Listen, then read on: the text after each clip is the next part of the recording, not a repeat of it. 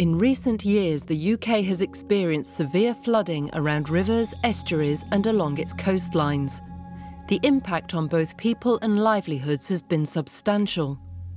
Flooding is not a new phenomenon in the UK, but it's now becoming apparent that the increasingly frequent torrential downpours and storm conditions which are causing the floods are due in part to climate change. When you look at the climate models, there's a likelihood of greater and more intense storms. This is certainly the case when you get warm seas. And we do know that both the North Sea and the Atlantic in our part of the world, they're relatively speaking warming. So you can get very intense rain attached to these prolonged periods of warming of these seas. So frankly, storms and very intense rain will be much more likely as climate change kicks in. Some parts of the UK are more affected by these extreme weather patterns than others. The low-lying Thames Estuary region is particularly vulnerable. We have been working with the Met Office and Proudman Oceanographic to bring a little bit more certainty to what climate change is likely to bring to the Thames. That was a 2-year piece of work where they looked at 17 global atmosphere models, ran them through a whole 100-year time sequence. And that information then was looked at in terms of what it meant for the east coast of England and most importantly for the Thames.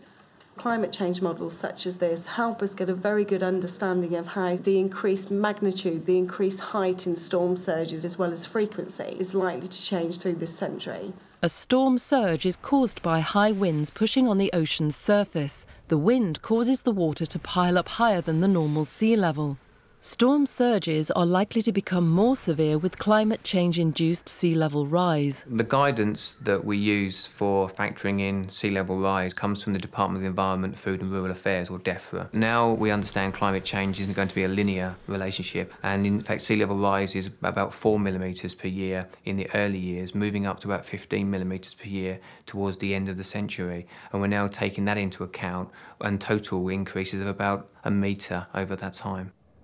In the southeast, we have the additional factor of the land levels dropping as a result of rebound from the last ice age. So that adds about another millimetre per year.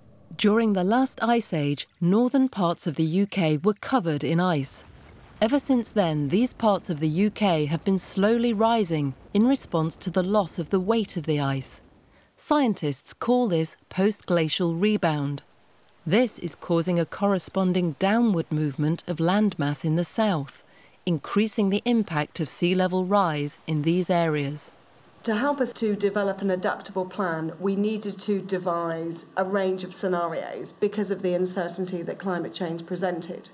So we have our most optimistic scenario, the one that the government is telling us is the likelihood by 2100 about a metre. Going then on through to the worst case scenario. And we think the worst that climate change can throw at the Thames is an increase of maximum water levels of 4.2 metres, taking account of thermal expansion of the ocean, sea level rise, increasing fluvial flows, and unfortunately the big uncertainty of ice melt.